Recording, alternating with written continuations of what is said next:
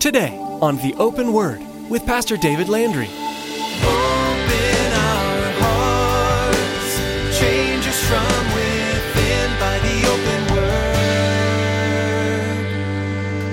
Give us ears to hear your truth and eyes to see the needs around us as we draw close to you.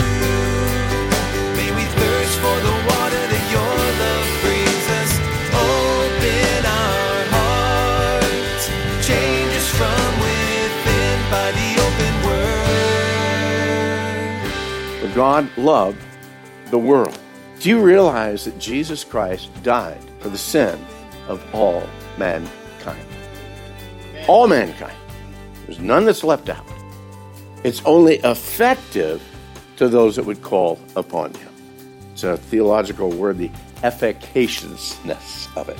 It only becomes effective when by faith we come to receive it. But it's there. The gift is there. The gift is being offered. In order that, as the word says, whosoever will believe upon him shall be saved. Otherwise, they'd have to change the wording of that. God loves the whole world.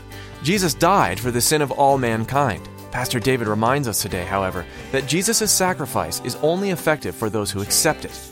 Jesus is waiting with outstretched arms for all to receive him. But it is up to each individual to walk into his embrace.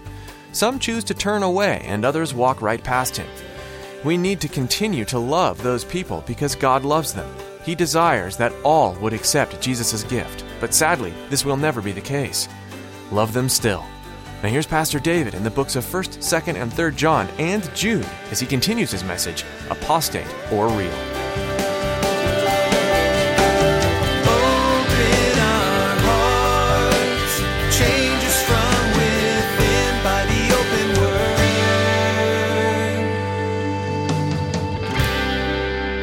But you, remember the words which were spoken before by the apostles of our Lord Jesus Christ. So in other words, go back to the main thing. Go back to the foundation of your faith. He says how they told you that there would be mockers in the last time who would walk according to their own ungodly lust. These are sensual persons who they cause divisions, not having the Spirit. In other words, they are in the congregation of saints, but they are not believers. They may sound like a believer. They may have the vocabulary of a believer, but they don't have the Spirit. And without the Spirit of God, they are none of his. They profess, but yet they do not possess. And there is a world of difference there, church. But then he comes again. But you. In other words, he's saying, these guys are going to destruction. But you have been called, you who have been sanctified, you who have been preserved. But you, beloved, building up yourselves up on your most holy faith, praying in the Holy Spirit, keep yourself in the love of God, looking for the mercy of the Lord Jesus Christ unto eternal life. And on some, have compassion, but make a distinction. So in other words, some are simply led astray. Some are driving others astray.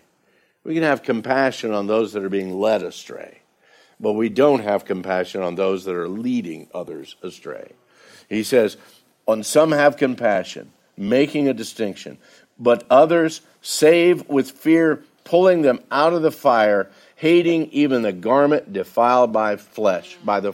So in other words, they've been caught up in these lies, they've been caught up in these false teachings, but yet in our compassion we're able to come to them and say, listen, that's not true. That is not true. This is what the Word of God says. There are so many close to Christianity. Close. They'll use Scripture here. They'll use Scripture there. But they do not maintain the truth of the whole Scripture. And because of that, people literally are being led into hell because they're not believing Jesus Christ, the only one to salvation. He says, man, save them with fear. Pull them literally out of the fire. Are there going to be some that are in heaven that smell like smoke? Absolutely. Because they've been saved again, just at the very end, And then he closes with this. And this is, for me, this is one of the most beautiful doxologies, I think, within the whole Word of God. And I love this. He says, now to him who is able to keep you from stumbling and to present you faultless before the presence of his glory with exceeding joy. To God our Savior, who alone is wise, be glory and majesty, dominion and power, both now and forever. Amen.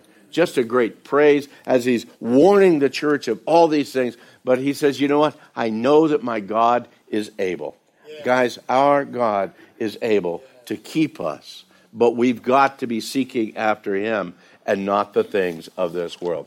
I wanted to get Jude in first before we go over to 1 John. 1 John, 2 John, 3 John. This is the old man John. This is the apostle John. This is the apostle that in his gospel account referred to himself as the apostle whom Jesus loved. He was no doubt the youngest of the apostles during that time. He was the one that was put out on the Isle of Patmos, banished on the Isle of Patmos. While he was there, he wrote the book of Revelation. Earlier on, he had written the gospel, then he wrote the book of Revelation. Now we've got these 3 letters from him. By the time these 3 letters are written, John is a very old man. He's the only one of the apostles that we know of that died a natural death. All the rest of them, again, were martyred. John lived probably on into his 90s. He was truly an elder of the church, and he was one of those guys that, man, the church looked up to because of all that he had gone through for the faith, and again, just the wisdom that God had given to him, and the ministry that he had.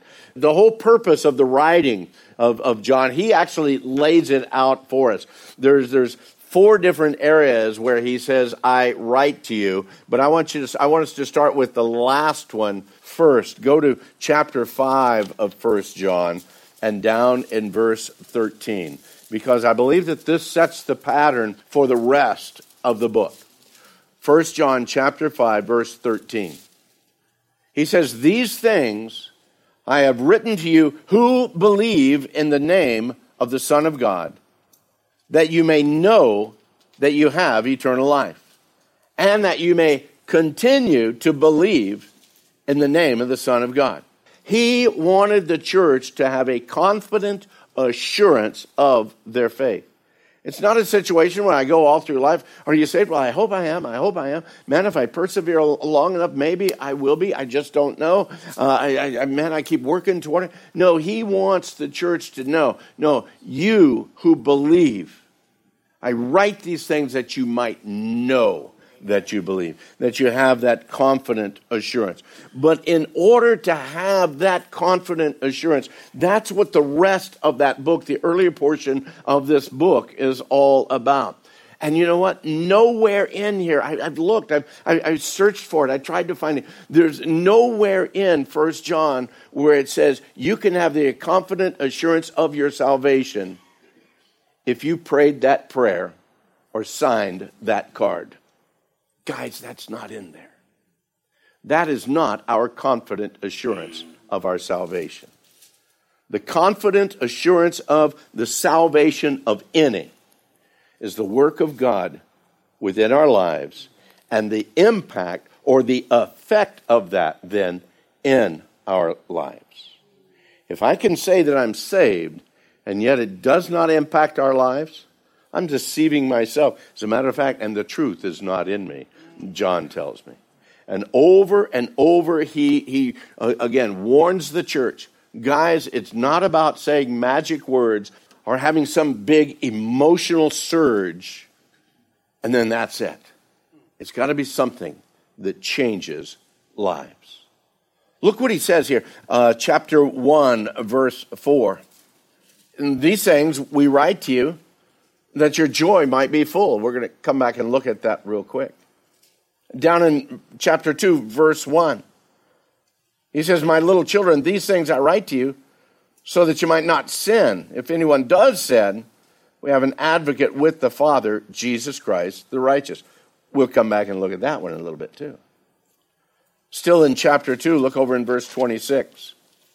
In verse 26, he says, these things I have written to you concerning those who try to deceive you. But let's go on, verse 27. But the anointing which you have received from him abides in you.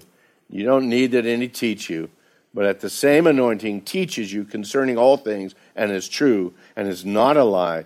Just as it is taught you, you will abide in him. So in other words, in that he's saying, because you have that anointing, the Holy Spirit working in you. Again, the word tells us elsewhere that his Spirit agrees with my spirit, connects with my spirit, that I am a child of God. So what is John writing to us here? 40 times he says, to know, to know. I think John wants you to know. I think he wants you to be assured of your salvation. John is also writing against the false teaching of what is called the Gnostics. The Gnostics came in and they said that, well, Jesus was just a spirit, and he wasn't a real man. He didn't have real flesh and blood. You're going to find out John comes against that very hard in the book of John. As a matter of fact, his very opening passages, he says that which was from the beginning. Not that we've heard, the thing that we've seen with our eyes, which we've looked upon, our hands have even handled, concerning the word of life. The life was manifested, and we've seen it, we bear witness, we declare to you that eternal life was with the Father and was manifested to us. That which we have seen and heard, we declare to you, that you also may have fellowship with us. And truly, our fellowship is with the Father and with his Son, Jesus Christ.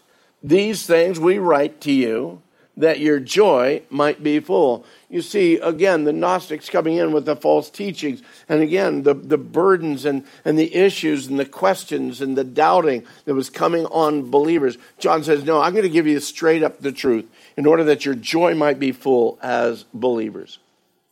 He speaks about the fact, this is the message we've heard from him. We're going to declare to you that God is light. In him is no darkness at all. If we say that we have fellowship with him, here's one of the checks in our lives. And he gives all through here moral tests, he gives social tests, and he gives doctrinal tests. And they're tests for each one of us that we have to pass. Moral tests, how we live our lives. Social tests, how we interact with others. And doctrinal tests, what we actually believe. And here's one at the very beginning. This is a moral test. Verse 6, if we say that we have fellowship with him, and yet we're walking in darkness, we fail the moral test. We're not practicing the truth. But if we walk in the light as he's in the light, we're having fellowship and having fellowship with one another. And the blood of Jesus Christ, his Son, cleanses us from all sin. But he wants you to understand. But if we say that we have no sin, he says you're deceiving yourselves. The truth isn't in you. A lot of times we'll look at that and say, oh no, I don't sin in that. I've never disliked any of my Christian brothers. I've always loved every Christian brother and sister that I've ever met. And he said, now you're lying, okay? There are issues that every one of us need to deal with. He says, if you say that you've never sinned, you're just deceiving yourselves, and the truth isn't in you. But if we confess our sins, he's faithful, he's just to forgive us of our sins, to cleanse us from all unrighteousness. If we say that we've not sinned, guess what? We're calling God a liar. Because God says you did sin. That's why I'm sending my Son. And his word is not in us. And then chapter 2. My little children, these things, again, I write to you, and I write these things to you that you would not sin. So in other words, he's not saying take that as just kind of a free rein that, I'm just a sinner saved by grace. I live any way that I want, and I'm going to sin, but God gives forgiveness. No, John says, I'm writing these things to you that you might know how you need to live.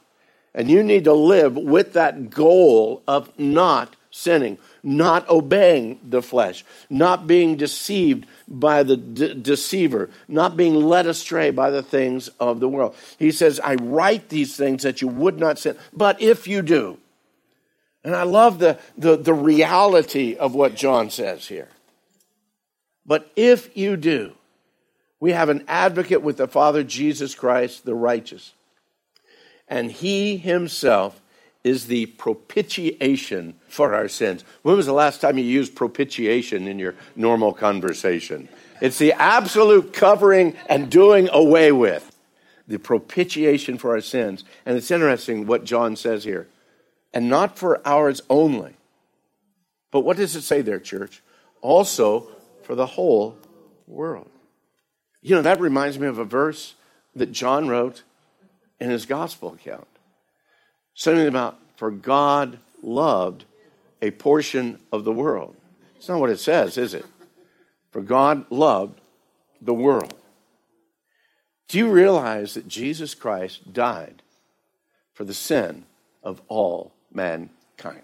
Amen. All mankind. There's none that's left out. It's only effective to those that would call upon him. It's a theological word, the efficaciousness of it. It only becomes effective when by faith we come to receive it. But it's there. The gift is there. The gift is being offered. In order that, as the word says, whosoever will believe upon him shall be saved. Otherwise, they'd have to change the wording of that. They'd have to change the word. Not whosoever, as long as that portion would come and believe. But you see, I believe it's wide open. His sin, not just for our sins, but for the whole world. Now, here we come again. Here's one of these tests. It's by this that we know him, if we keep his commandments. He who says, I know him, and yet does not keep his commandments, John says, you're a liar, and the truth is not in him.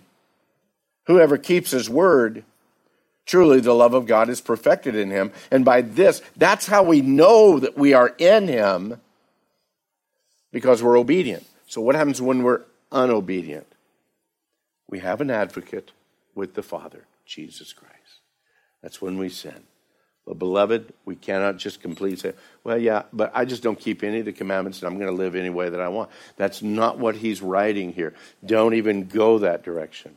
He says there is a test that you and I ought to see in our life. Are we striving, are we desiring to keep that moral test, to pass that moral test, to pass that social test, to pass that doctrinal test? Every once in a while we struggle, every once in a while we stumble. We've got an advocate with the Father. It's not that we lose our salvation. It's that once again, we've got to go back, again, confessing our sins, restoring that fellowship with him. He who abides in him ought himself also to walk just as he walked. He says, I'm not writing to you a new commandment, but it's an old commandment. You've had it since the beginning. The old commandment is the word which you heard from the beginning.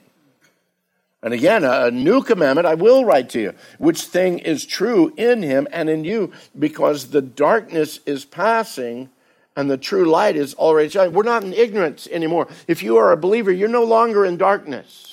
You ought to be in the light because the Holy Spirit is abiding in you. The Holy Spirit revealing his word to you. No longer in the darkness passing away. But you know what? Verse 9. If you say that you're in the light and yet you hate your brother, guess what? You're still in the darkness. But he that loves his brother actually abides in the light, and there's no cause for stumbling in him. But he who hates his brother is in darkness and walks in darkness and does not know where he's going. Why? Because the darkness has blinded his eyes. Sin has blinded his eyes. That's why the word says, man, examine yourself to see if you're in the faith. Do you pass these tests? Oh, man, I failed that one today. Have you confessed it? Have you gone back to the Father? Have you made it right? Have you made reconciliation if necessary? Have you repented of it?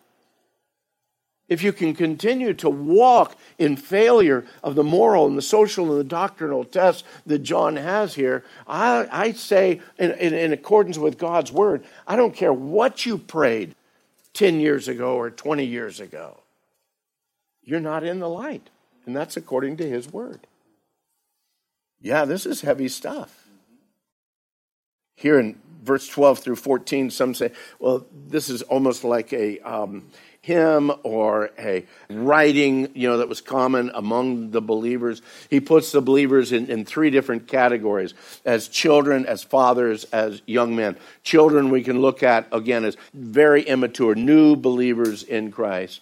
The fathers, those that have been believers, they're mature in their walk. They've been on that journey for a while. And then the young men, they're the ones that are right in the middle of it right now. They're growing, they're struggling, they're having victory, they get a failure, but they continue to press on again for the glory of Christ. He says, I write to you, little children, because your sins are forgiven you for his name's sake. Man, that's just an assurance. And your sin is forgiven. You come by faith to Christ. He says, I write to you, fathers. Why? Because you've known him. You've had a relationship with him. And you're growing in that. And your maturity shows that. I write to you, young men, because you've overcome the wicked one. You've got this daily battle. You're not quite all mature yet. You're still struggling in your walk. But you're seeing, again, you're able to overcome the wicked one. I write to you, little children, because you've known the Father, just the sweetness of that. I write to you, fathers, because you've known him, once again, who is from the beginning. I have written to you, young men, because you are strong. The word of God abides in you, and you have overcome the wicked one. Again, it just seems like it's a song or a hymn or just a word of encouragement there. But look at verse 15. Do not love the world or the things of the world. If anyone loves the world, you failed the moral test. And the love of the Father is not in you. Because all that's in the world, the lust of the eyes, the lust of the flesh, the lust of the eyes, the pride of life, that's not of the Father, but it is of the world. And many have taken this and said, man, that's just like the temptations of Christ there in the wilderness, is just after his baptism. That lust of the flesh, the lust of the eyes, the pride of life. It's the same tricks that the enemy's been throwing at us since the beginning, guys. Since the very beginning. The lust of our flesh, the desires of our eyes, the greed, all that's there, the pride of our life getting in the way. He says the world's passing away and the lust of it, but he who does the will of God abides forever. Little children, this is the last hour. And you've heard that the Antichrist is coming. Well, even now there's a lot of Antichrists here. Not with a capital I, but there's a lot that are just against Christ. That's how you know that it's the last time. Well, if John is writing at around 70 or even after the fall of the temple, 80 AD, and he's saying the last hour is in, guess what, guys? We still in the last hour. We just in the last of the last hour. And if the Antichrist were then, you know that there's even more now, again, preaching falsehoods and trying to drag them away. But catch what he says, because this is of utmost importance. Verse 19. They went out from us, these deceivers, these false teachers, these that are, John says, they are anti-Christ, they are against Christ. These went out from us, but they were not of us. Open our hearts, change us from within by the open word. Have you noticed a theme weaving its way through Pastor David's messages, and really through the Bible? That theme is salvation. It's Jesus. From the very beginning, God planned for his Son to come save the world from its sins. You find this plan ingrained in his Word, in the lives of the key people of Scripture, and in the words of truth each book provides. We're so glad you're on this journey with us.